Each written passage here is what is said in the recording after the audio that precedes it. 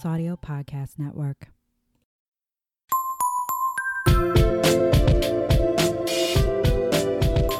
Hello, Herstory Heroes, and welcome to a very serious and academic discussion about women from history you may or may not be familiar with. I am Professor Emily. And I am Dr. Kelly. Oh, I love that you're a doctor. Right? I don't know. I was like, you said professor, and I was like, I have to be something different. You do. You have to be better than me. I wasn't going for that. But welcome to the Wine About Herstory podcast, the women's history podcast where two longtime best gal pals get drunk on wine, or in this case, whatever booze is available, and have very serious discussions about women's history. Yes, it's like a lecture. Yes, it is.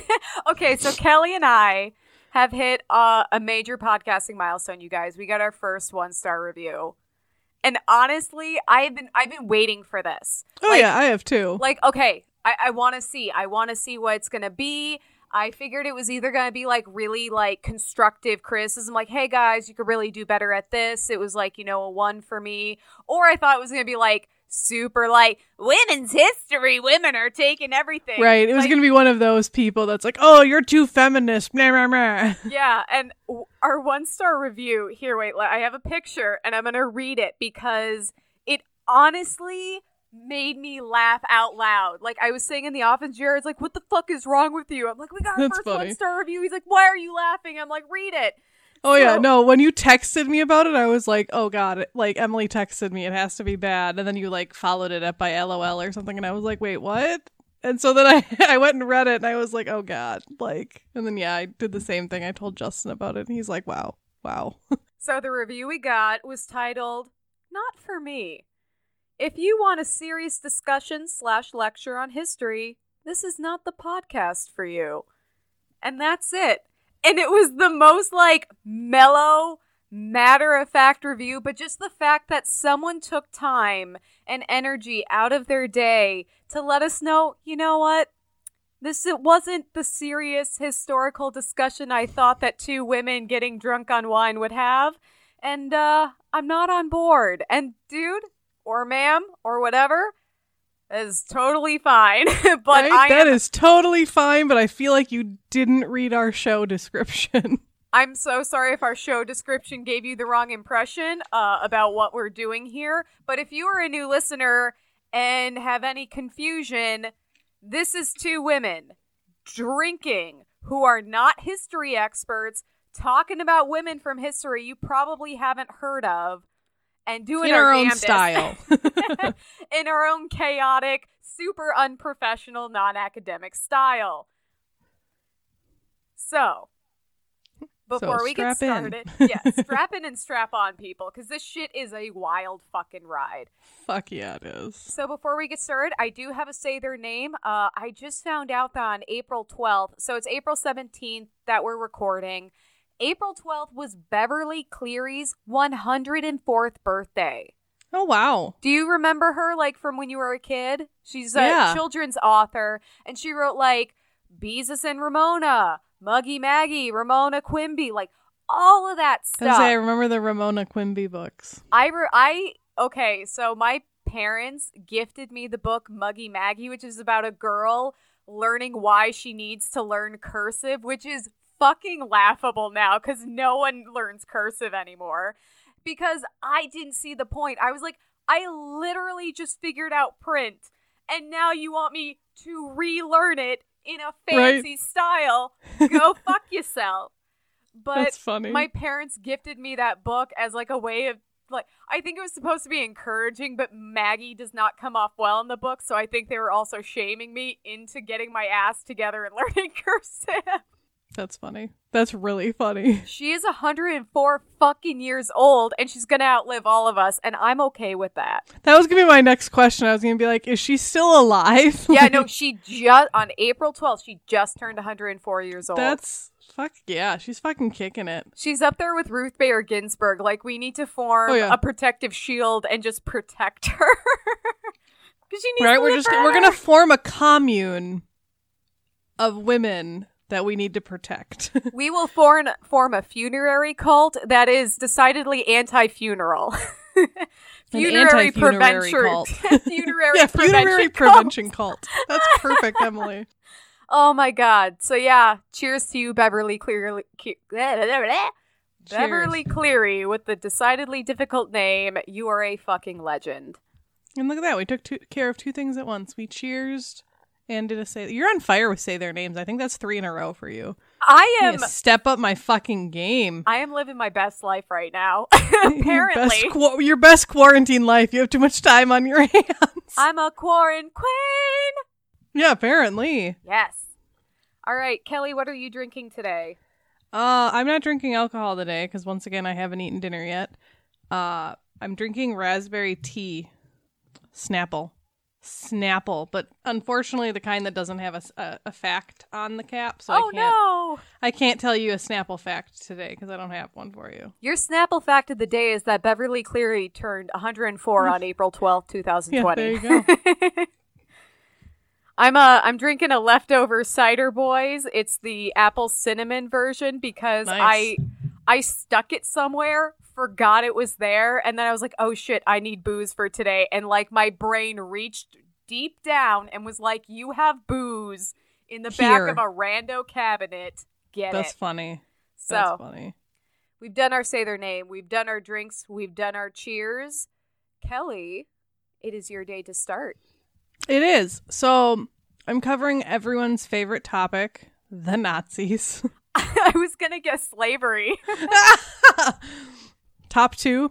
Yeah. But I think you'll like this Nazi involved story. Okay. That's a difficult task, so bring it on. I should say it involves Nazis. It is not necessarily about Nazis. Okay. So, taking you back to August of 1923, a lovely woman named Truus Overstegen. I'm really sorry if I'm mispronouncing that. You gotta say it with confidence. Truus Overstegen. I mean, you made it sound German, but she was Dutch, but yeah, we'll go with it. Truus Overstegen. Yeah, that's better. So she was born in August of 1923, and 2 years later, her sister, Freddie Overstegen, was born in September. So we have 2 sisters. It's great. So her and her family, or they and their family, actually lived on a barge in the Netherlands, which is kind of interesting. Wait, what? Yep, that was it. That was the only information on it, that they lived on a barge. Barge like the ship? Yes, like a flat-bottomed boat. Like, were they were they working on the barge and living there? It's like when you live above your store, or were they just like, you know what, apartments are for assholes. We're getting a barge. We're gonna be mobile. Know. We're gonna be seaworthy. You're gonna have a childhood that literally no one else can relate to. It's gonna be great. Right. Apparently the barge was in the city of Haarlem or Haarlem. It's Haarlem. So I don't know if it's pronounced the same and we just stole it from them. Yeah. I'll rely on you for the accents for this one. Yep. Yeah. So they grew up in the city of Haarlem. Originally, they had both parents, but their parents divorced when they were children. And they were raised by their working class mother, who was a communist and taught her daughters the communist principles. Not that that really matters, but like that's kind of the household they were raised in. Okay. In fact, even before the war started, the family harbored people from like Lithuania, that like refugees and stuff, that they would like hide on their ship when people were looking for them. So like right away they were helping people out. Right. When the war, like they were harboring people. Like there must have been, I don't know what was going on in Lithuania before World War II, but I'm guessing it wasn't good if they were having people hide on their barge. Probs not. That shifted, and when the war started, they hid a Jewish couple in their home. Aww. So they were helping people, and they learned through their mother's example and this example of like helping these refugees. This is a quote from Jeroen Pleister, who's the chair of the National Hannie Schaft Foundation. I'll get into who Hannie Schaft is a little later in my story. Okay. The quote is, Freddie and Truce learned that if you have to help somebody like refugees, you have to make sacrifices for yourself. I think that was one of the main drives for them, the high moral principle and preparedness of their mother to act when it really mattered. Aww. So they learned early, like, you know, you should help people, but it's going to come at a sacrifice to yourself. Right. So that's where we're at. Beginning of the war, they're harboring a Jewish family, you know. Doing God's work. Exactly. They're helping. And they actually started going further to help. Both Truce and Freddie started handing out anti-Nazi pamphlets. So they would go around Harlem and they would hand out pamphlets for people. They would even go so far as to put like stickers and writing over like the Nazi propaganda that they would find. Like if they saw like posters being, you know, the Nazi version of "We Want You, Uncle Sam" posters, which was probably like Adolf Hitler "We Want You" posters. Yeah. How horrifying is that imagery? Just a really angry Hitler pointing at you saying, "I want you." And that's depending terrifying. on who you are, that has different levels of terror associated with it. So yeah, they would glue like warnings across them or write stuff across them to try and, you know, to like detract people. And actually Freddie, when she was interviewed later, she said, we glued warnings across German posters in the street calling for men to work, and then we'd hurry off on our bikes. So they would just like go around doing this because, I mean, if you think about it, this was when did the war break out? 31?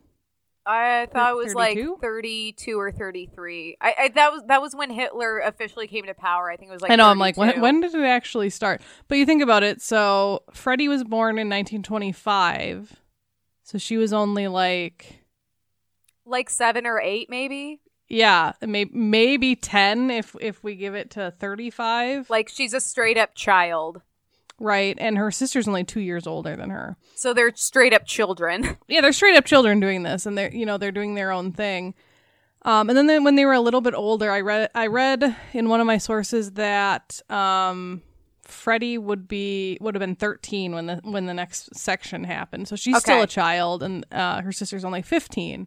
Doing these dangerous acts, you know, they were undermining Hitler, but they were also very dangerous because if someone caught them, you know, they probably would have been killed even if they were children and girls, right?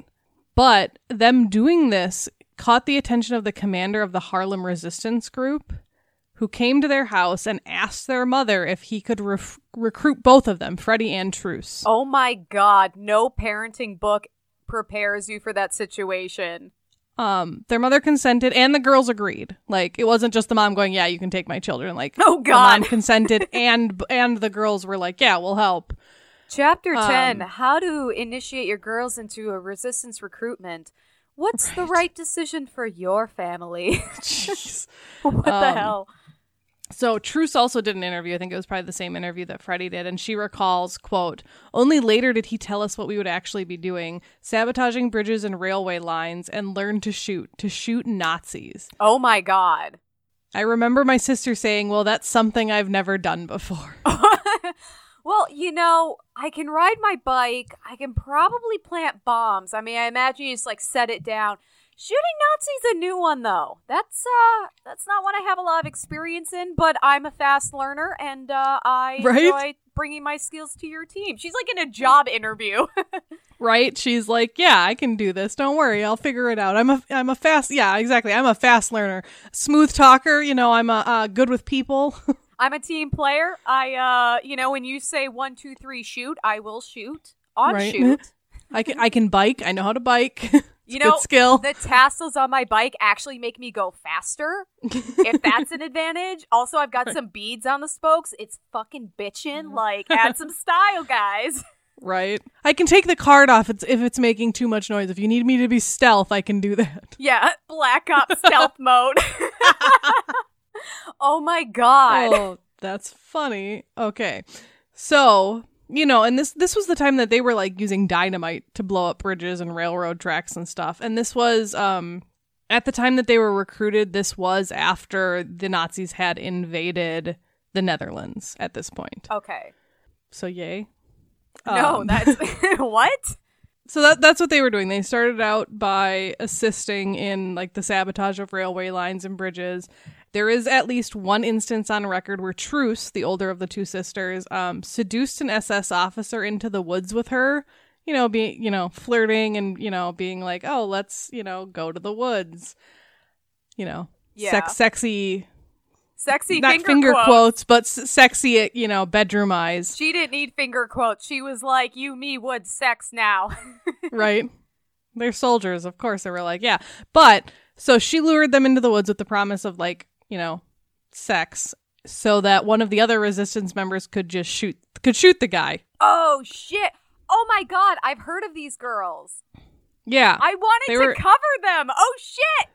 That's funny. I couldn't remember what their names were. I was like, please tell me these are the sisters that killed a bunch of Nazis by like leveraging the fact that none of them could say no to women. Right. And yeah, that's they no one's quite sure. Okay. I'm not gonna skip ahead. We'll get back to that. I'm sorry, I'm throwing off your mojo. No, you're fine. At first, that's what they would do is they would help the other resistance officers, but the girls they were taught to shoot, so they began doing these assassination missions on their own. Because they're fast learners. They got the tassels, they got the guns, they're good to go.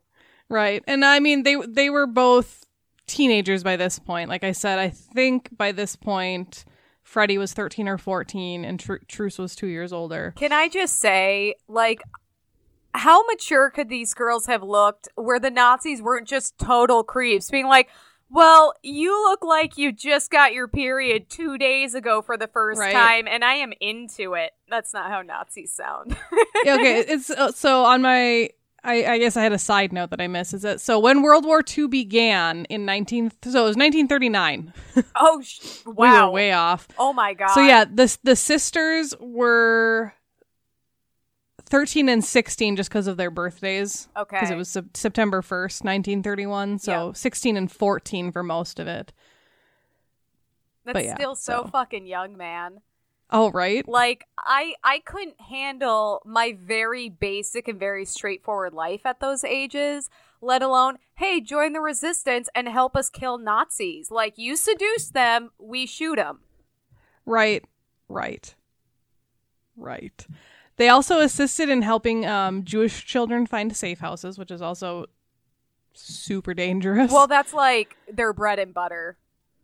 Right. That's like their side mission. Like 2 days out of the womb, they were learning secret knocks and handshakes. Right, exactly. So they went on from assassinating just like Nazis to focusing on killing the Dutch collaborators of these people that would arrest Jewish refugees and resistance members. So they were kind of like, okay, let's help on the home front. And a scholar or a researcher known as Bas van Bende Beckman, that's a fun name to say. Right? Said these were unusual. They were unusual, these girls. There were a lot of women involved in the resistance in the Netherlands, but not so much in the way these girls were. There are not many examples of women who actually shot collaborators themselves. Wow. Yeah. So, that's a thing. Just imagine that, a couple of teenagers who are trying to defend their country against invading Nazis, and the people who are helping them, which, like, Dutch or not, are no better, and just being put in that position in the first place, and then being like, we have to kill these people. Right. Or they'll kill us. Like, that's exactly it. And they're already killing other people. Like, it was a fight for their lives, 100%. Mm-hmm. So on these missions, at this time when it was just the two of them, Freddie tended to be, she would follow people and keep a lookout because she was the younger one and she looked so young. They even made a note in one of the things I was reading that if she put braids in, she would look even younger. Okay. Because that it gives you that youthful appearance. So she would be the one to like follow people and like track their marks because, people were just like, oh, it's a kid. She's got no one looks twice at a kid. She's got like a giant lollipop and is always twirling one of her pigtails going, la la la la. La, la, la, la. Right. But it is known that both sisters would, if in the situation, would shoot to kill. However, not much is known on exactly how many they killed, Nazis or Dutch collaborators, because Both sisters would say that they were soldiers, and soldiers don't say how many people they've killed. This is true, and you also don't ask. Like, if anyone didn't learn that social rule, you never ask a service member or a veteran, have you killed anyone and how many? And here's the thing, if you do and they're really excited about it, fucking run. Right? That's creepy. Yeah, that's not okay. Right? It is thought that Freddie was the first of them to kill someone, and that she killed them while they were riding by on a bike. Or why she was biking by. Oh my god, it was a tassel drive-by. Right? Exactly. All he heard before he died was the clickety-clack of the beads in her spokes, and then we went black. Right. Oh, that's horrifying. What the fuck? Yeah. Yeah. Like, I'm not saying I disagree necessarily, but this is, like, the horrors of war, man. Right. That's wild. Here's another quote from Truce. If you're squeamish, I would suggest skipping ahead, like, a minute. Because this quote is not the best. This is your trigger warning. Right. So this is Truce, who is recounting this for a book that I actually really want to read that's called Seducing and Killing Nazis, which is about the three women. I'm about to get into the third one in a second. But Truce said, quote, "Once I was confronted with an SS soldier, a Dutch SS soldier even, who was killing a small baby by hitting it against a wall. What? He grabbed the baby and hit it against the wall. The father and sister had to watch. They were obviously hysterical. The child was dead. I shot that guy right then and there. It wasn't an assignment, and I don't regret it." You shouldn't. That is the perfect situation in which you shoot someone. What right. the fuck? Exactly. What a horrifying thing to, like, what?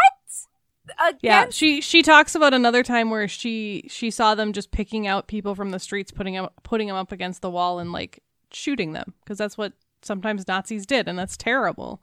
Yeah, so remember, these girls aren't just like, oh, we're gonna be so cool and kill a bunch of people. Like, this isn't psychotic. These people are murdering innocent citizens, and we need to stop them. And unfortunately, they will not stop unless they die. In this case, this person was actively murdering a baby? Yeah. In front of the family? Like, what? Right, exactly. Oh, that dude is in hell right now having the worst time. Right. So eventually the duo of sisters did become a trio, not with another sister. They were joined by a woman known as Hannie Shaft. She was a little bit older than them. So when they were 14 and 16, she would have been 18. So she was a little bit older. She was also born in Haarlem, in Holland, just like they were. Her family was also very much involved in, like, social justice and politics. She was encouraged to pursue law and become a human rights lawyer.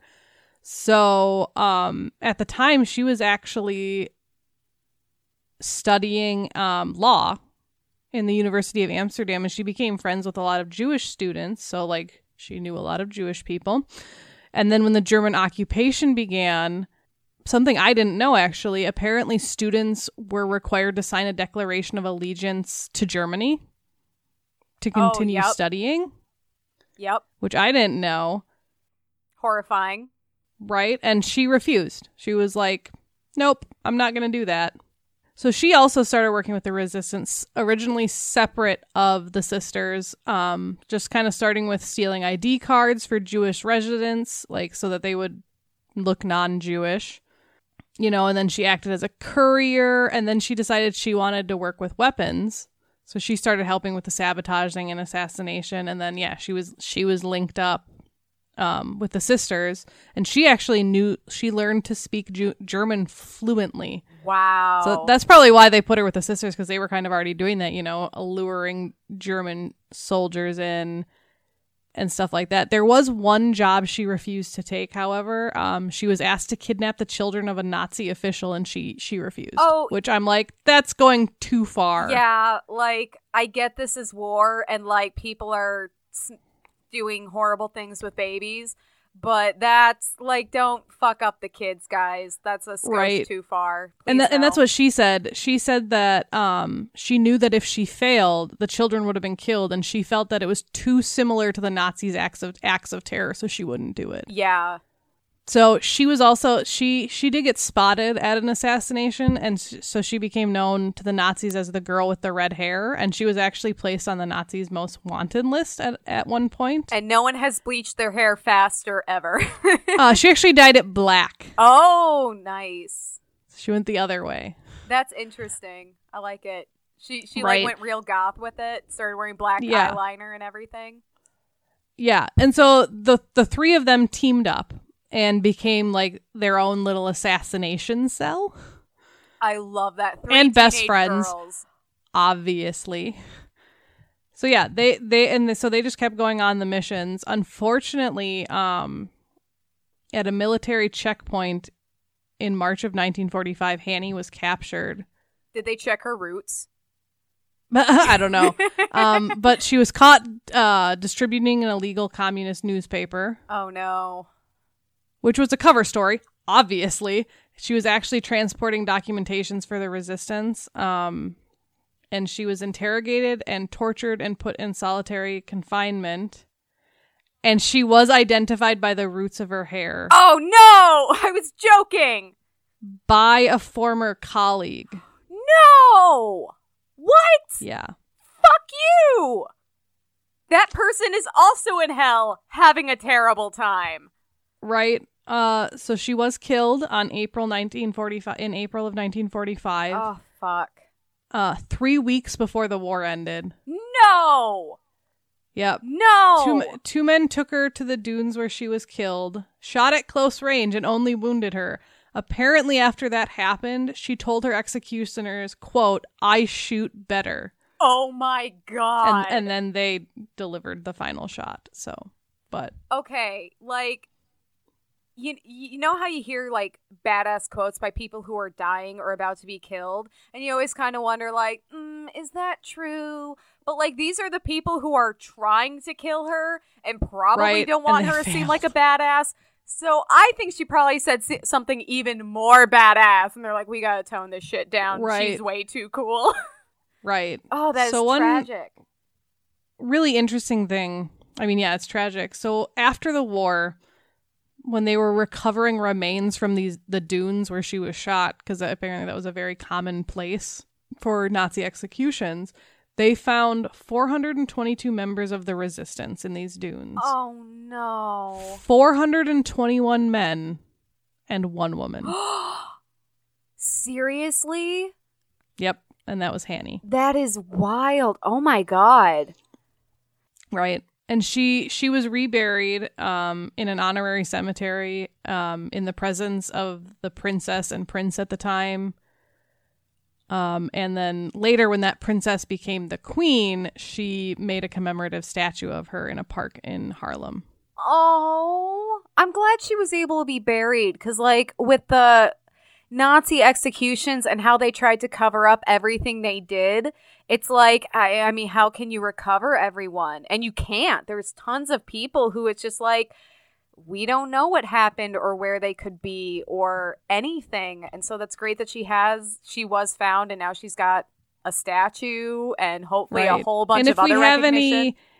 If we have any international herstory stamp collectors, there was a postage stamp in East Germany that has her on it. Oh, I love that it's in Germany too. Right. That's sweet. Yeah. And she does. She has a bunch of schools named after her, streets named after her.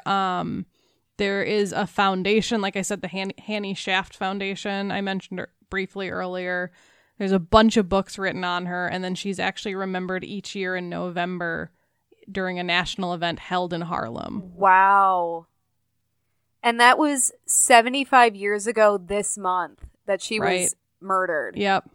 And she was one of 95 people to receive the Dutch Cross of Resistance. Oh. And General Eisenhower also awarded her a decoration. No one's quite sure what. They think it was the Medal of Freedom, but they're not sure.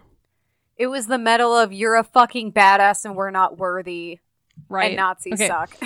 So going back to the sisters. Freddie and Truce? Yes. Okay. So they survived the war. Thank God, because if you told me they died too, I was gonna like mute my mic and just walk away. No, I went on a side thing about Hanny because I didn't have as much information about her. Like, she was really cool, but I mainly studied Freddie and Truce. Okay. But after the war, obviously, the sisters had a lot of trauma to deal with. Not only the trauma of killing people, but the trauma of losing their best friend as well. Right. And I mean, I'm sure they were younger than her, so I'm sure they looked up to her. There's this older sister mentality. And there's also, man, she's smart. She's been doing this. She's got it together. And she's the one that dies. I'm sure it makes you feel even more vulnerable than you already must feel. Very much so. And the sisters dealt with their trauma. I mean, it was definitely, I can guarantee you they had PTSD, but obviously at the time that really wasn't it was a thing, but it what it wasn't a thing. It was not acknowledged as an actual disorder. Exactly. And in a very limited frame of mind, it was acknowledged as shell shock, but I'm sure no one would suspect a couple of young girls who didn't go to the front lines would have shell shock. Right. So Truce went on to get married to a man named Pete Menger in 1945, so shortly after the war. Oh, yeah. She had 4 children, the oldest of whom she named after Hanny, which is really sweet. She went on to be a guest speaker at a lot of universities and secondary schools about anti-Semitism, war, tolerance, all of those things. She wrote a book called Not Then, Not Now, Not Ever, which was published in 1982 about her experiences. Wow. She also went on to she kind of took that pain that she had on the inside and she became like a sculptor. And so that was kind of her coping mechanism. She was more public of the 2 sisters after the war, whereas Freddie very much kind of withdrew and she coped. And this is a quote from her: by getting married and having babies. Oh my God. So after the war, she got married as well, obviously, and she had 3 kids and just kind of lived a very, very quiet life afterward. She was done. She did her part. She's like, I'm gonna live my life now. Y'all can do your thing. Right. And at first, they were very much like they didn't they wanted to be recognized, but they weren't like pushy about it. They both suffered from insomnia really badly. Freddie recalls in an interview that she recalls seeing a person she'd shot fall to the ground and then having that impulse to go and help them. Oh my God. And Truce said in the same interview, she kind of responded with, "We did not feel it suited us. It never suits anybody unless they are real criminals." So they're not going out there like, let's shoot some Nazis, guys. This isn't like Inglourious Bastard style where everyone's having just the best time ever. Sorry, go ahead. These are children who are put in a really terrible position where they're recognizing that these people are invading their country and they're murdering people. And they have this sense of, life is precious instilled into them early on. And they're like, we need to stop this. And to be passive or inactive isn't going to do it. And so they were soldiers. No one wants to kill anyone unless you're a lunatic. But they had to. And they're fucking children doing this. Right. Well, and what I was going to say is that, they agreed to be in the resistance, but that doesn't mean they agreed to kill people. Or that they enjoyed it or wanted to. No one wants to be in that position. Right. And so, like I said, Truce was very public and very much, maybe not seeking recognition, but, acknowledgement, maybe. It took until Freddie was a lot older for her to kind of want that acknowledgement. And Sophia Paldermans, who actually wrote the book Seducing and Killing Nazis, which I really want to read. Yeah. Because that's about Hanny, Truce, and Freddie. And she interviewed the 2 sisters to write the book. So I'm like, I want to read that book. Yes, please. But she said in an article I read, it's quote, "I remember a surreal discussion between the 2 sisters where they were quarreling about which of them shot one particularly Nazi spy." Oh my God. You've got to be kidding me. That's just kind of funny. Like, and this was, part of, like, they didn't necessarily want to be recognized, but they're, or they did by this point want to be recognized, but it was like, which one of them should be recognized with which thing? No, I'm just kidding. They did eventually receive the Dutch Mobilization War Cross. I don't know where that falls in Dutch medals. I assume it's a big deal. But they got one. They were both still alive when they received it. Oh, I'm glad. And Sophie very much said that after so many years in the shadows, she wants to bring this public recognition to them. And the thing that stuck with her, she said, is that, so this is Sophie, and then there's a quote from Truce within the quote from Sophie. So it's, quote, "They wanted their stories to be known to teach people that, as Truce put it, even when the work is hard, double quote, you must always remain human." Aww. Well, and I mean, if you put this in the perspective that they're soldiers, this is war, and there's always kind of this readjustment of your mentality when you're in war. Things that would be really maybe uncomfortable to a civilian become something you joke about. Like Jared's told me, because that was your life. Yeah, and Jared's told me some stories where I'm like, how nothing like extreme, but I was like, how is that funny, or how are you not terrified? He's like, that's just, it's your day to day. That's the world you're living in, and if you are terrified of it and you don't accept it, you're not going to survive. Right. And unfortunately, one of the reasons the women got sidelined was because they were viewed as communists. And, for so long, that was like, oh, God, we can't give them any power. Don't give them any recognition. So I'm glad that the Netherlands finally did recognize them. Right. And there's nothing wrong with them wanting to be recognized, I feel. No. Because how many women are erased from history and their accomplishments and contributions are just completely left to the wayside? Good for them for taking control of their narrative while they're alive. Right. And they are both dead now. Oh, damn it! Both women died at the age of 92, which is kind of interesting. That's cool. Truce died in 2016 and Freddie in 2018, one day before she turned 93. That is fucking wild. And that they were just the 2 years apart also, like... Right. Oh my God. They lived long lives. Like I said, Truce went on to be a sculptor. She wrote a book. She also had a family. Freddie had a family, and that's all she wanted, And it was just, I don't know. I came across them. I came across someone else that's actually World War II, but I'm like, and I'm going to cover her, but I'm like, I'm going to wait a week or two. We don't need 2 Nazi stories in a row. Oh my God. I'm so glad you covered these women, because I've heard of them on a lot of true crime podcasts, and I wanted to cover them, and it's just one of those things I haven't gotten around to it, so I'm really glad you did. Right. And I'll post on the blog, there's like a really cute picture of the 2 sisters with like the Prime Minister of the Netherlands like holding up their medal. Aww. I'm like, aww. Little babies, but they're not really. Not anymore. Yeah. God, what an insane life. I mean, cheers to them, and poor fucking Hanny. I know. That made me sad, but I'm like, I'm not going to just like not mention her because she was part of the sisters' story. Yeah, no, and she was a really big deal, and she did a lot of her story is kind of intertwined with the sisters. I think the only difference is she wasn't related by blood and she didn't survive. Right, and she did do some stuff on her own to begin with. Right. And then was with them and I'm sure she just still did stuff on her own, just like I'm sure the sisters did stuff on their own as well. So something that's really chilling about this story, and I was going to mention it when you were talking about it, and I just didn't get the chance, but just a few years ago in Rochester, where we're based out of, someone was sticking up a bunch of white supremacist stickers all over downtown and around the campus and all of that. And they were kind of covert. Like at first they looked kind of just, oh, well, that's just like a Roman sticker. But what it is that white supremacists idolize a lot of these like ancient cultures because they see them as being pure and white, even though a lot of times they're super not, or we have nothing to back that up.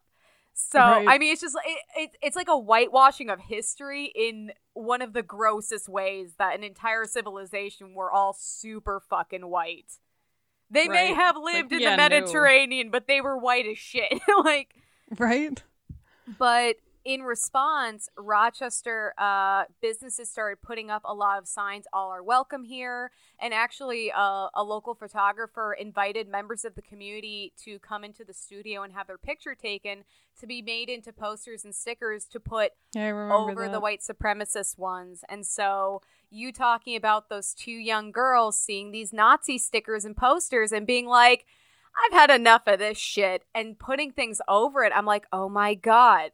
That literally happened just a few years ago, something like that. Do you remember when that happened at River Falls? Oh God. It happened when we were on campus too, that someone went around like doing something like that and they wrote a slur in the library and Someone wrote in the library bathroom a specific date for the future. Yeah, it was bad. Where it was like, all the blacks and Asians here will die, which is really horrifying.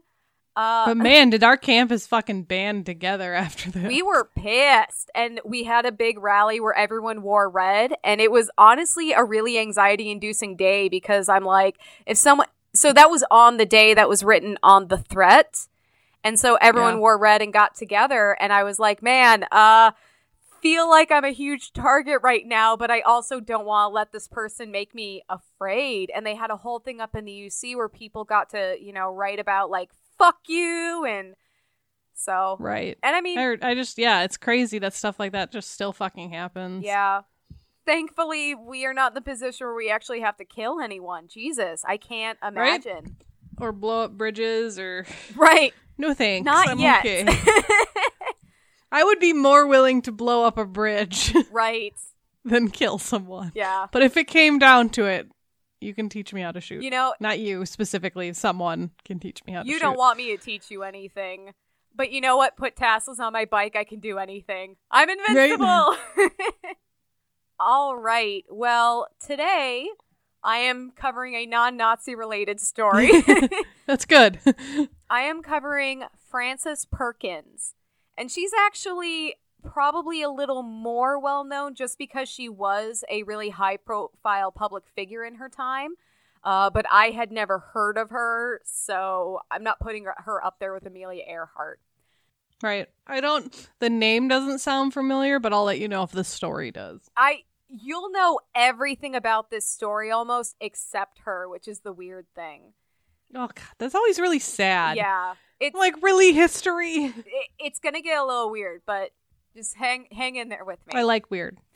So special shout out to my coworker who first recommended her to me. Thank you so much. I appreciate it. And I love when my coworkers tell me about amazing women. And also shout out to my mom who sent me an article about Frances, which meant I need to do her right fucking now. Because my coworker told me about her a while back and I just haven't gotten around to it. And then my mom's like, BT dubs. I'm like, okay, I have to do her now. It's okay. That's going to be my next week one because my mother-in-law sent me something and I was like, oh, I should probably get on that. Okay, so before I get started, I just want to remind everyone these are shallow dives. There is so much information on Frances Perkins and she did so many wonderful things. And there was like absolutely no way for me to cover everything or go into as much detail as I wanted. I learned more about her than I'm actually going to be able to share with you. But I do encourage everyone to explore her story beyond this episode. This is your appetizer. This is your teaser.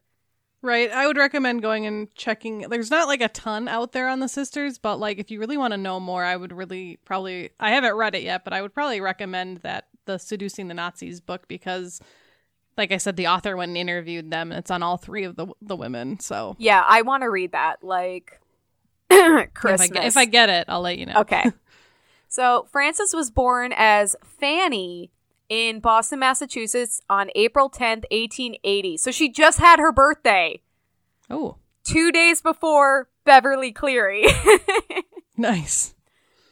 Growing up, her father, who owned a stationer's business, which I think is like a bookstore. I spent too much time trying to figure out, and that's what I came up with. I would assume so, or something maybe that sells like stuff for writing, like ink and stuff. Yeah. So he passed his love of Greek literature on to Frances. She also came from a long line of women who worked in education. So she's coming from a pretty cool place. Yeah. Frances went to classical high school in Worcestershire. Worcestershire. Both. Either. It's fine. You know what? Come at me, Worcestershire. And she earned her Bachelor of Arts degree in chemistry and physics from Mount Holyoke College in 1902. Nice. She's a smarty. Yeah. So college was a really transformative time for Frances, as it is for many of us. She became class president and became acquainted with the suffrage movement and progressive politics. Nice. Right? She also took a class from Professor Anna May Sewell, who assigned all of her students a factory tour so that they could study the working conditions. Oh, wow. Spoiler, this was the early 1900s, so the conditions were probably not super great. Probably much like I discussed in our last episode when I talked about the stunt reporters going into factories. Right? And, who was the Tinkerbell of paper bags? Was that Margaret Knight? Yes. She was the one who invented a machine so that workers wouldn't randomly get stabbed by the machines they were working on. Oh, yeah. So shit was not okay. So Frances points to this experience in Sewell's course as an influential event in her life that really drove her moving forward. Did she get stabbed by a machine? Almost. She had a close call and she's like, I better be getting an A for this. Right. After graduation, Frances followed in the footsteps of the women in her family and went into teaching. She served as a chemistry teacher for 2 years at an all-girls school in Lake Forest, Illinois, which is just outside Chicago. Fuck yeah. In her spare time, she volunteered in settlement houses in Chicago. So I got a little into this. The settlement movement was a social reform movement that was meant to bring the rich and the poor together in a physical space in order to foster understanding and like interconnectedness. So it's not just like teaching rich people in a room full of rich people, hey, poor people have it kind of hard, maybe be more caring. It was like, meet these people because, spoiler, they're actual people. So is it like the poor people live there and the rich people like visit, or do they actually like live in the same place? So it's actually more of a volunteer thing. So settlement houses were established in poor urban areas and run by middle class to upper class volunteers who would help support low income people and foster a sense of community and understanding. Huh. So the settlement... So they were like community-driven halfway houses for poor people. Kind of. So the settlement houses also provide services to low-income people like childcare, education, and healthcare. So these are kind of like community centers almost that support low-income people, and people with better means who have the time and, you know, don't need to work as much can go volunteer there to not only support low-income people, but also just enhance their humanity. I mean, it's kind of the same benefits people get from volunteering today. You're doing something good for someone who needs it, and you're a better person for it. Yeah, that's awesome. So most notably... How have I never heard of those before? This was a whole movement, this whole idea of bringing the rich and the poor together to realize, oh shit, we're all people. What a novel concept. I mean, clearly it didn't work, but... Well, I think it's more evolved because this whole idea of, you know, volunteering and... you know, meeting low-income people or people in need and That's realizing, hey, we all kind of have the same wants, needs, and goals is not extinct. I mean, we still do it. So, right? That's just interesting that I've never heard of it before. So most notably, she worked at Hull House, which is a really well-known settlement house in Chicago, and she worked with one of the founders, Jane Addams, who is a history hero in her own right, and we'll have to cover her in the future. But this isn't about her. This is not Jane's moment. No. In 1905, Frances changed her name from Fanny to Frances when she joined the Episcopal Church. And I couldn't find any information like, do you always have to change your name when you join the Episcopal Church? But I feel like it's, you know, when you get confirmed in the Catholic Church and you choose your saint's name. Yeah. And then maybe it's like that. And then... side personal note, my saint's name is also Francis. Is it really? Yeah, from Francis de Sales, who is the patron saint of writers and the deaf. Mine's Lucille. Oh, I like that. Yeah, I like Lucy, so I just went with Lucille. And I think it was like my boyfriend is at the time's like grandma's name or something, but I also just really like the name. See, I specifically wanted to pick a boy's name because I was a little rebel and I didn't want to get confirmed. But I love that sounds about I right. love that name Lucille because I immediately imagine the mom from Arrested Development. See, I imagine Lucille Ball. Oh, that which too. I'm 100% okay And they're with. both fucking savage. So Right. So, in 1907, Frances moved to Philadelphia to pursue a degree in economics at the Wharton School of the University of Pennsylvania. So she's going to an Ivy League school in 1907, which is incredible. Yeah, that's badass. After 2 years in Philadelphia, she attended Columbia University and became involved in the suffrage movement.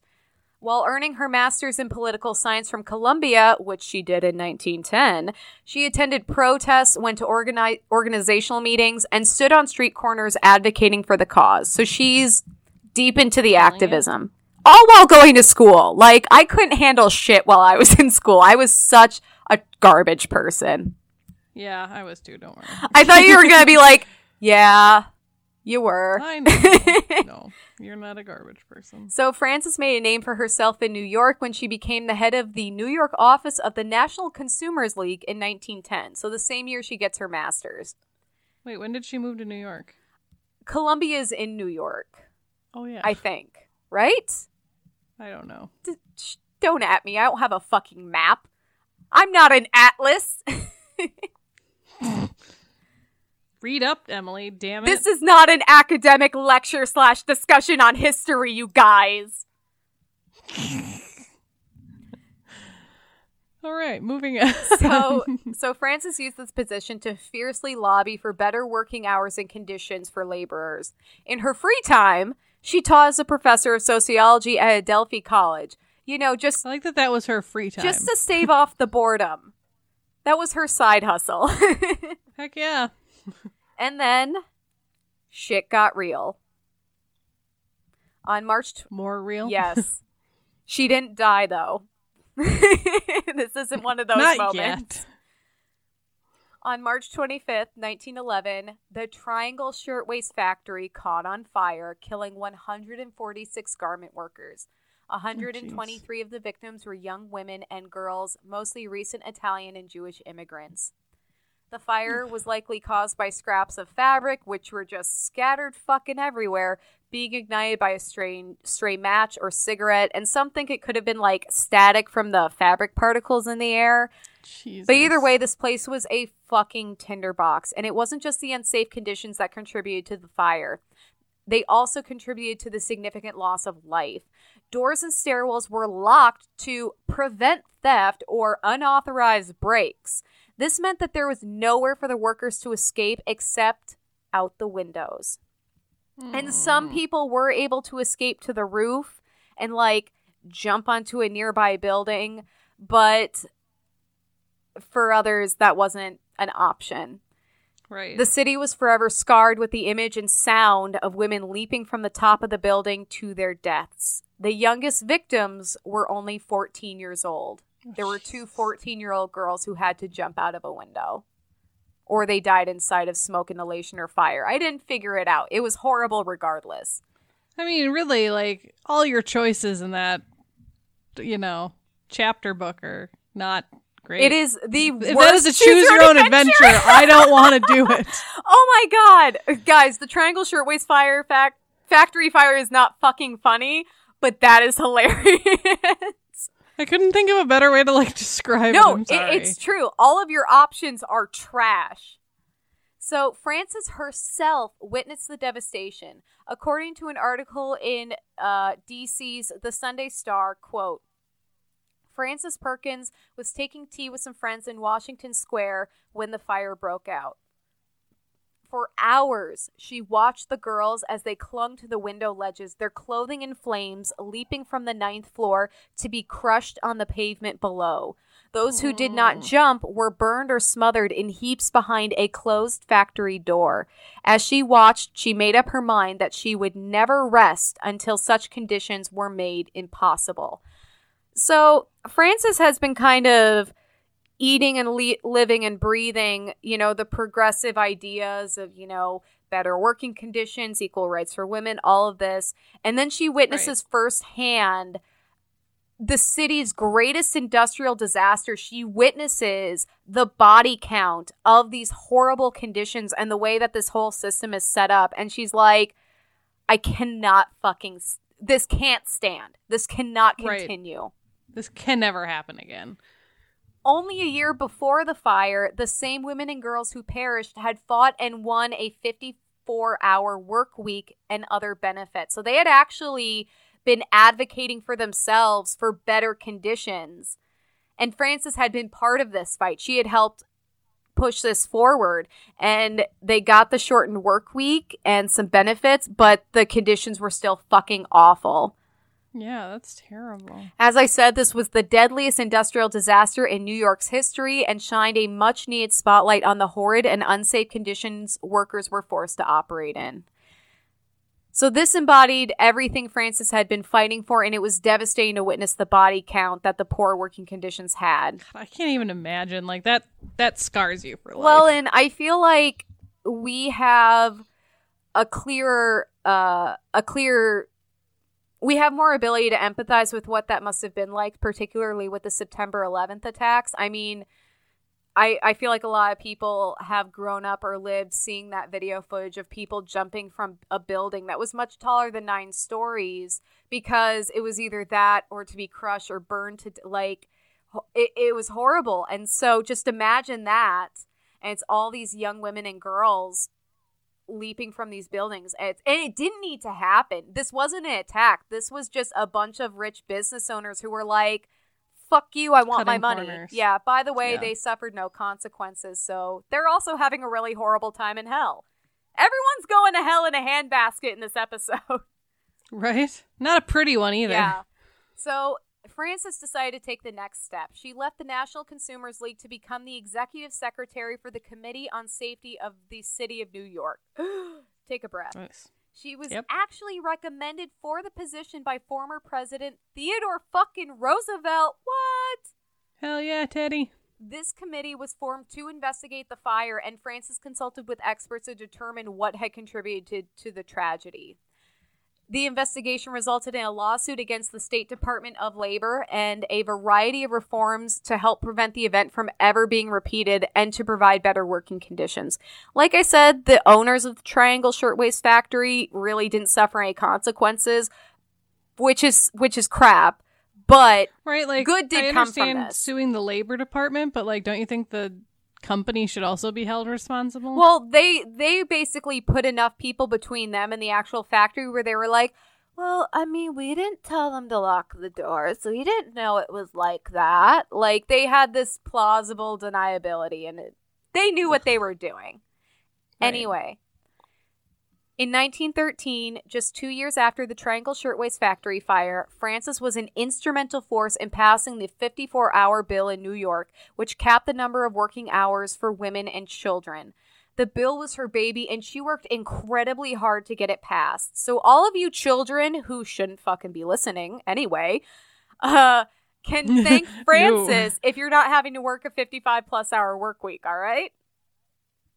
And she did a ton to get that passed. And it was actually a pretty intense event, but I couldn't get all into it. But she's a fighter. Yeah, I can imagine. Now, during all of this, Frances found time to get married to Paul Wilson, who was an economist and secretary to New York City's mayor. Nice. In a move that was progressive for the time and is still kind of controversial today, Frances kept her maiden name Perkins. This was so her labor activism wouldn't reflect on her husband, who's obviously in a high political position. Right, that makes sense. And so nowadays I feel it's a lot easier to keep your maiden name than change it. It's like, I'm not filling out that paperwork. But during Frances's time, she actually had to defend her decision in court, and her decision became a sensational news story for which she received a lot of flack from conservatives. Huh. That's really weird and interesting. And I tried to find more about the court battle, but I couldn't, and this is already 6 pages of notes, so. It's okay, we love you. Right. Of the decision to keep her name, Frances said, quote, I suppose I had been somewhat touched by feminist ideas, and that's one of the reasons that I kept my maiden name. My whole generation was, I suppose, the first generation that openly and actively asserted, at least some of us did, the separateness of women and their personal independence in the family relationship. So it's really just, I'm still my own person, even if I'm a part of this, committed relationship and family unit. Right. As every relationship should be. It should be you, them, or you, your partner, and then you guys together. Right. But you should always have your own separate things. And if you take your partner's maiden name, or I guess, their maiden name, or you keep your own, or you guys mix it together or come up with a new one entirely, as long as it's your choice, all of those are fine. It's just when it's not your choice. That's a problem. Right. So don't let it be not your choice. Exactly. Because it is your choice. Just a few years later, in 1916, Frances gave birth to her daughter, Susanna. Frances stepped back from her public work to take care of her child, which again, as long as that's your choice, you do it. Mom it up. All I can think of is that one song, "Oh, Susanna, don't you cry for me." Well, sorry. Apparently Susanna cried a lot because she turned out to be pretty manic depressive. I didn't get too much into it. So is the song about her? Maybe. I have no idea. So 2 years after Susanna was born, Frances's husband Paul began to suffer from a mental illness, exhibiting manic depressive symptoms. Oh, no. He was frequently hospitalized throughout the rest of their marriage. So he's just in and out of mental institutions for the rest of his life. And that's tragic. And clearly it passed on to their daughter. Yep. Oh. Because of this, Frances returned to her work to support her family. She held a variety of New York State government positions, steadily gaining a name for herself and respect from local leaders. In 1919, New York Governor Al Smith appointed Frances to the Industrial Commission of the State of New York. This was an unpopular move. Both manufacturers and laborers felt Frances didn't represent their interests. Even though I get the manufacturers maybe, but the laborers, she's been eating, breathing, sleeping, and bleeding labor activism for so long now. But right. I don't know. Maybe it's just... Maybe they're talking more like the companies themselves, and so it's those rich people that, Well, it sounds insane when you first say it. It's why would you go against your own interests? But remember, she's a woman, and the consensus was that she couldn't identify with male workers and business owners. So, even if she's fighting for labor rights, it's well, you don't get us. However... Right, and I'm sure they're well, you're fighting for female laborers, not us. Exactly. However, Governor Al deserves the king crown of the episode because he defended his decision and felt that Frances would be a voice for women and girls who were in the workforce and even more underrepresented than the male laborers. They super needed a voice. And what's good for them is going to be good for the men, too. Right? In the end, it's better working conditions for everyone. So when Frances was being confirmed, there were senators who seemed to drag their feet on, giving the thumbs up. They said it totally wasn't because she was a woman, but they did weaponize the fact that she wouldn't take her husband's last name against her. But again, it's totally not a sexism thing. No, not at all. They said that the whole name change, maiden name thing, made her a radical. Dude, it was so fucking easy to be a rebel back then. I know, I need to move back then. It would be easy. Finally. No, I don't want to live back then. Right? So finally, on February 18th, 1919, 3 days and 72 years away from my birthday, Frances was confirmed and became one of the first female commissioners in the state. She also had, right? And she was making the bank. She was making it rain because she had an $8,000 salary, making her one of the highest paid women in state government. Get them Benjamins, girl. Wow. I mean, that's awesome. I mean, I'd still it's bad because in the back of my mind, I'm yeah, but how much did the men get paid? But that sounds really good. For a woman. That's insane. I purposely didn't look up, how much men get paid, because I'm I need this. I need a good thing right now. Right? Well, and you think of that, that's $8,000 then. Right, which is $20 trillion today. Yes. That's bank. Buy a lot of gas with that, especially now. Yeah, she's making it rain. Yeah, right. Now that it's like, what, like 1 something? Right? It's insane. Oh. It's the lowest I looked this up the other day. It's the lowest it's been since like 2002. That is wild. It's like we've gone back in time. Actually, it might be 1999. It's like we've gone back in time because gas is low and I still can't go anywhere. Right? Interesting. So Frances's job was to oversee the industrial code and to supervise the Bureau of Information and Statistics and the Bureau of Mediation and Arbitration. Sounds like a absolute blast. Right. Within her first 6 months, a fellow commissioner said that Frances's contributions were invaluable and that, quote, "From the work which Miss Perkins has accomplished, I am convinced that more women ought to be placed in high positions throughout the state departments." So, side note, back to gas, because the gas, it was like 120 something last time I got gas. So yeah, the last time it was lower than that was 1999 when it was 117. Oh my God. So, yeah. Guys, it's all about the silver linings. Anyways, continue. So it was in 1929 when Frances had another encounter with a Roosevelt. Ooh. Franklin Delano Roosevelt had just been elected governor of New York, and he appointed Frances as the first ever New York State Industrial Commissioner, which required her to supervise an agency of 1,800 employees. Holy shit. Yeah, that's insane. That's awesome, though.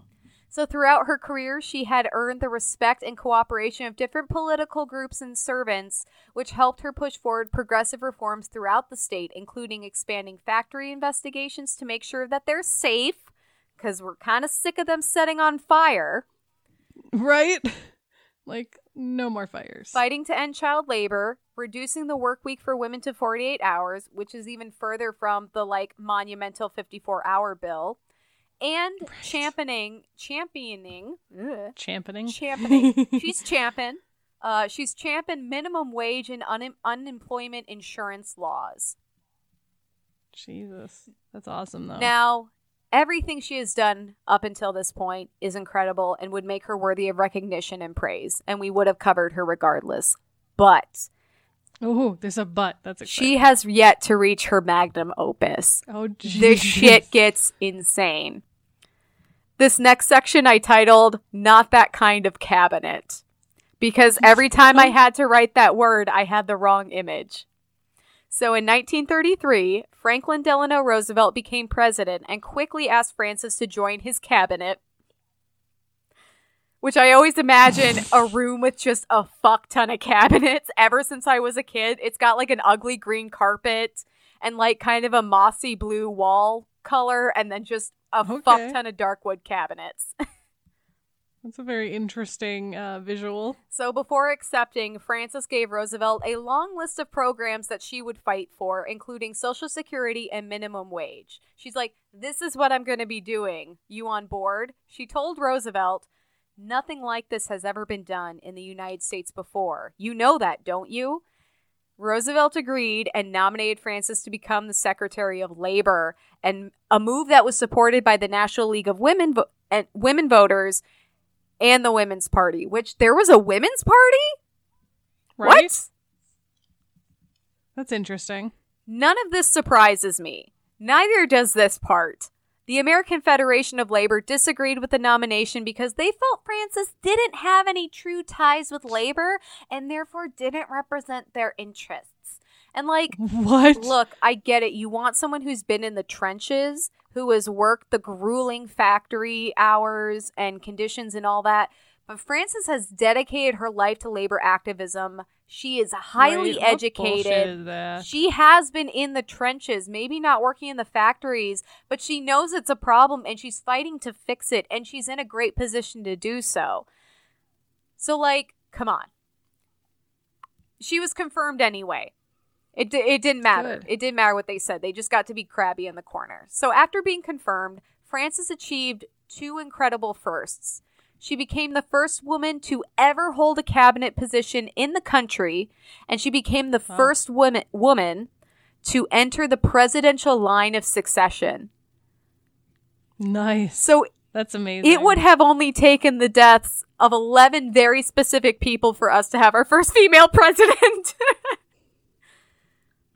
That's funny. I like that you went and counted. I straight up Googled that shit, and I got this. She was also featured on Time's August 14th, 1933 issue cover. Ooh, yeah. Nice. As the head of the Department of Labor, Frances faced a beast of a problem. So at this time, the United States was in the midst of a Great Depression. The Great Depression, actually. People are out of work, destitute, and basically shit out of luck. It's a bad time. Yeah, it's a very bad time. This is the financial and labor crisis that Frances inherited, and she greeted that bitch with open arms. She's like, she's wringing her hand. She's like, oh my God, I'm going to fix the shit out of you, and it's going to be awesome. Ugh. Right. Oh my God, I'm going to make this so good. Oh my God. I like to think she got off on activism and, like, getting better labor rights. Like, oh, you guys got a water cooler in the break room now? Oh, that's awesome. Right? That would be fun. Anyway, Herstory headcanon. Hell yeah. Now, one of FDR's, or Franklin Delano Roosevelt for our international listeners, greatest accomplishments was the New Deal. This was a series of programs and legislation that was meant to help get Americans back to work, get the economy out of the Depression, and prevent this shit from happening again, because it didn't just happen on accident. There were a lot of really horrible practices that contributed to the majority of Americans being shit out of luck. But it's okay, because the people who caused the Great Depression got a bunch of money, and so they were fine. Frances... Oh, God. History is such bullshit. It is. Sometimes. Oh, my God. Frances was crucial to the New Deal and actually wrote much of the legislation, which included minimum wage laws, workers' compensation, pensions, overtimes, the 40-hour work week, child labor laws, the creation of the Civil Conservation Corps, which helped underemployed or unmarried men get work, and then its counterpart, she camps. What? Yes. So these are camps that helped unemployed women, and they were called she camps, like SHE. They could have workshopped that name a little more, but it was a good idea. So Frances actually helped Eleanor Roosevelt, another Herstory hero, obviously, organize it. So she got to work with Eleanor, and they were like, I imagine, best friends. Oh, yeah. Hell yeah. So most notably, Frances drafted the Social Security Act of 1935, which is why we have Social Security. She did that. She is the mother of Social Security. So every time you see that money coming out of your paycheck, like, you can be a little mad, like, oh, I want that money. But it's a good thing, and you can thank Frances and acknowledge it, okay? It's a good thing. So the day that FDR signed the Social Security Act into law was a momentous one, but I imagine Frances's spirits were dampened a bit by her husband's escape from a mental institution that same day. Oh, Jesus. Frances can't have any nice things, okay? You know, that's a little bit of a bummer. However, so the picture of FDR signing the Social Security Act is truly amazing. So there's this room full of men, and they're all kind of smiling and looking all in different directions, like none of them are actually looking at the camera. And there is Frances Perkins right behind FDR, who's seated, so you can see her very clearly. And she is looking directly at the camera with this, like, simple, almost relieved smile on her face. And it's so precious. And it's funny. I get everyone else just seems kind of elated, and they're like, whoa, this is cool. Hey, guys. But she is, like, making love to that camera, and she's the focal point of the photo, and she's just like, this is her baby. And it's like, even the camera knew this was hers. Like, everyone else is window dressing right now. That's funny. So speaking, she's like, I got this, bitches. Yeah. So speaking of her husband, he's been in and out of mental institutions this whole time, which is absolutely tragic. But Frances was not alone. She had moved in with Mary Harriman Rumsey, who was the founder of the Junior League, which still exists, and my mom actually used to be in it. And it took me a minute when I was like, what the fuck is this? I Googled it, and I'm like, oh shit, I remember that. So it's like a women's volunteer organization with the goal of making positive changes in communities at the social level. So it's like female activism and volunteer work. So these two amazing women are living together in DC with no men, but they're totally just friends, you guys. Just like Eleanor Roosevelt was totally just friends with Hick. Those love letters, oh no, they were just like, that's just how they talked back then. Everyone was just super romantic and friendly. Super flowery language back then. It's fine. But like no homo, guys. Everyone was so straight. Gay people were invented in like 2000, okay? When skinny jeans came on the scene, it was game over.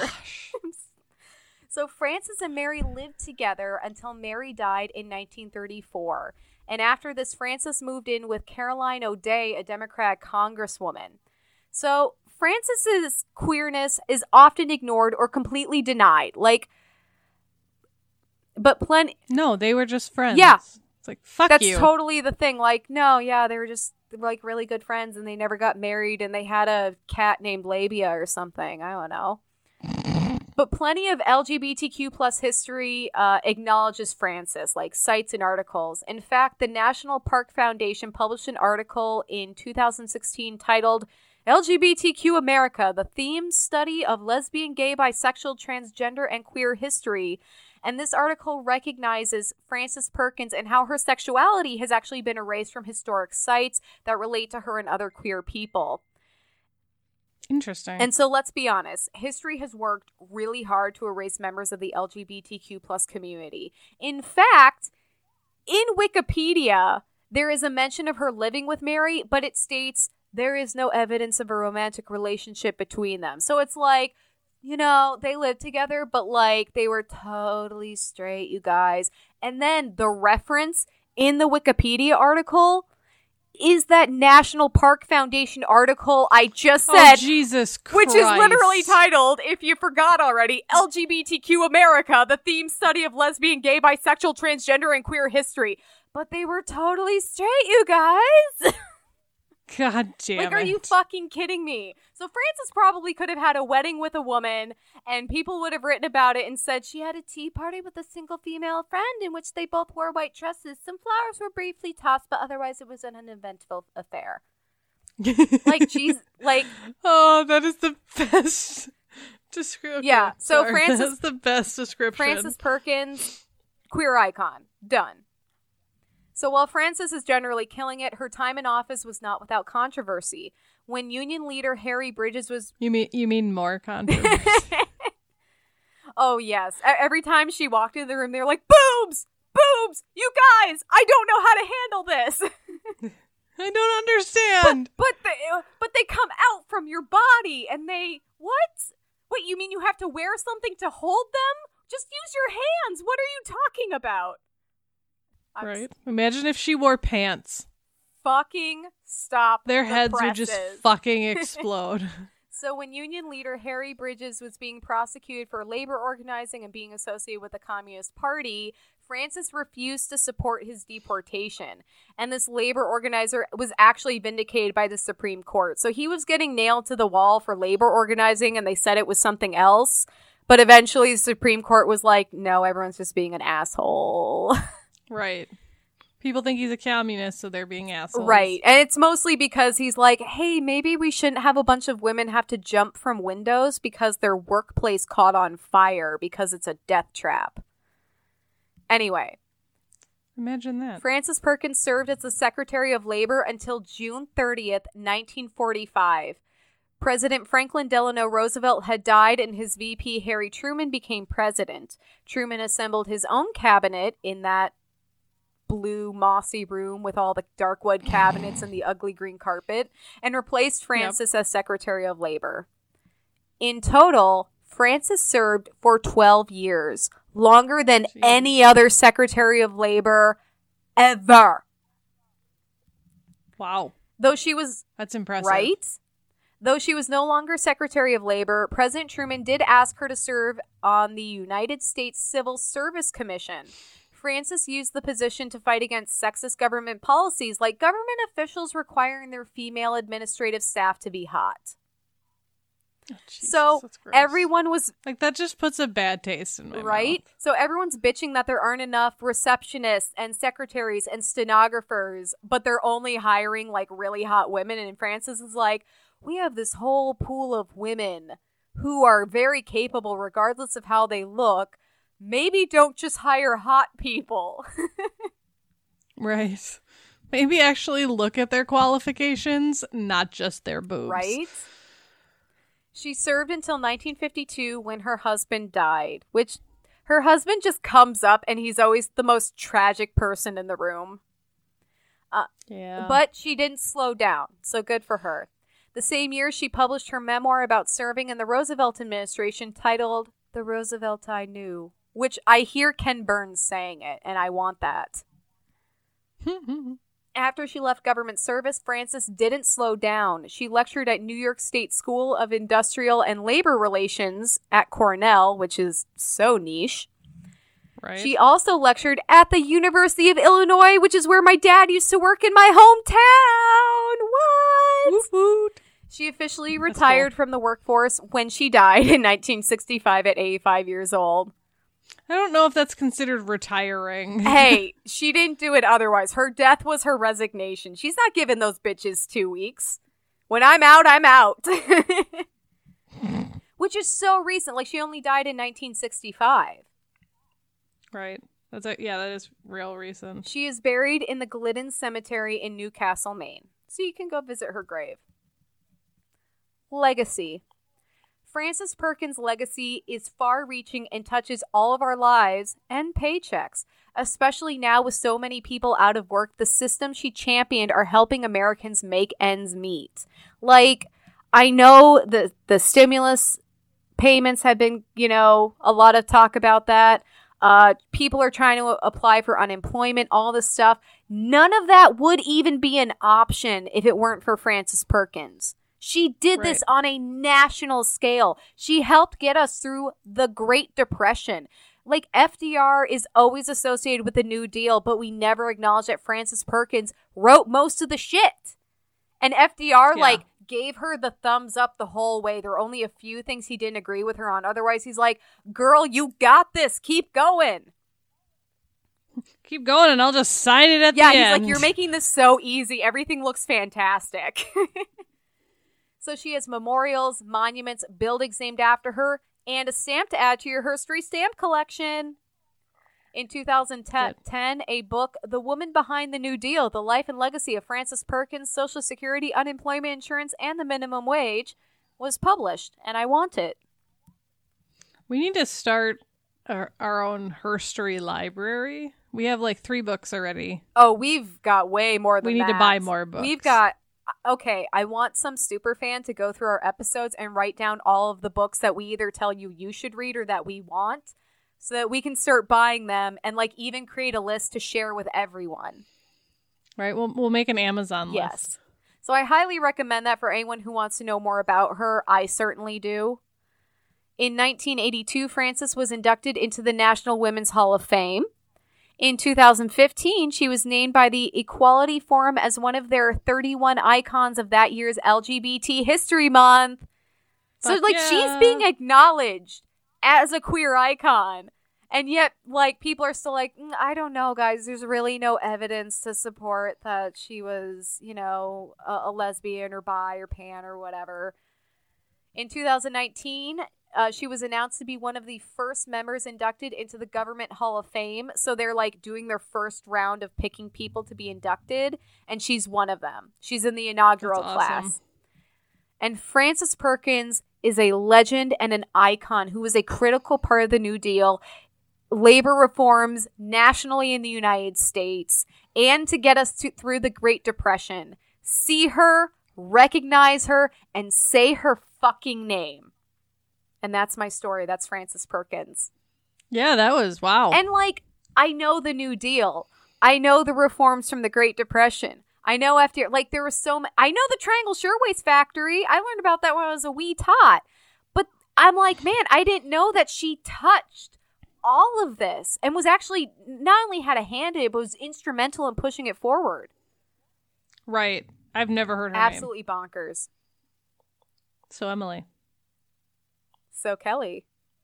What are you thankful for this week? I purposely pause because I'm like, I can't I ask know. Kelly first. She'll get so mad at me. She's like, I sensed you waiting. You did. I am thankful. I'm actually going to be returning to my regular hours at work, which Wow. bye-bye 3-day weekends, but hello regular paycheck. So that's going to be nice. Is your guys' work picking back up? I think the business qualified for an emergency loan just because of what's going on to help support businesses who are affected. So that's nice. That's nice. I'm also really thankful for Jared because he's home all the time being a disabled veteran, and so having me home all the time now, I don't think he dislikes it, but it definitely is a different routine, which can be very difficult to adjust to. But he's been incredibly supportive, especially with the podcast, because it used to be that he I'm doing it at this day, this time. And the only thing that changed in his world was that I was out of the house for that period of time. But now it's like, I'm using the office. He feels like he has to kind of tiptoe around, but he's been really loving and really supportive. And so I'm really thankful for him because this is an adjustment for both of us. And he's just been absolutely wonderful. Aww. And especially when he came in the middle of my story and started making faces right at me to try to distract me. I had no idea. Exactly. No, he's like putting hearts in my face and making dumb and like sticking his tongue out. And I'm like, I'm a professional. This is why Emily didn't have her webcam on today. I can't get my fucking camera to work. I don't know why. Have you been staring at my desktop this whole time? No, I've been staring at your camera. I can't get my camera to work. I can see you. No, when I pulled up my Skype, it was showing my desktop for some reason. I must have accidentally hit the button, but not actually gone through with it. Nope, I still get to see your beautiful face. You're going to be picking at my nails as you yes. talk. Kelly, what are you thankful for? I have to think about that. There's a lot going on right now.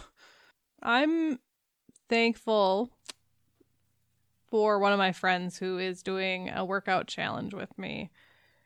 And we kind of pushed each other to do it. It was kind of a weird thing, but we're like partners in it, and it's good because I've been losing a bunch of weight, but I haven't been like working out, so I'm like not toned at all. So it was good. Like it was, and it gives me something to do. Like I'm unlike you, I'm probably going to be furloughed, which is fine. Like our company is being super transparent about it, and they're like, no, we're going to bring you all back, when we have the need, when we know we'll need you. And they're being very, very transparent. And I'm also thankful for that.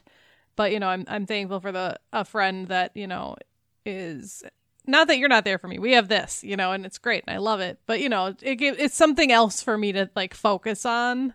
You have people in your life outside of me, and that is okay.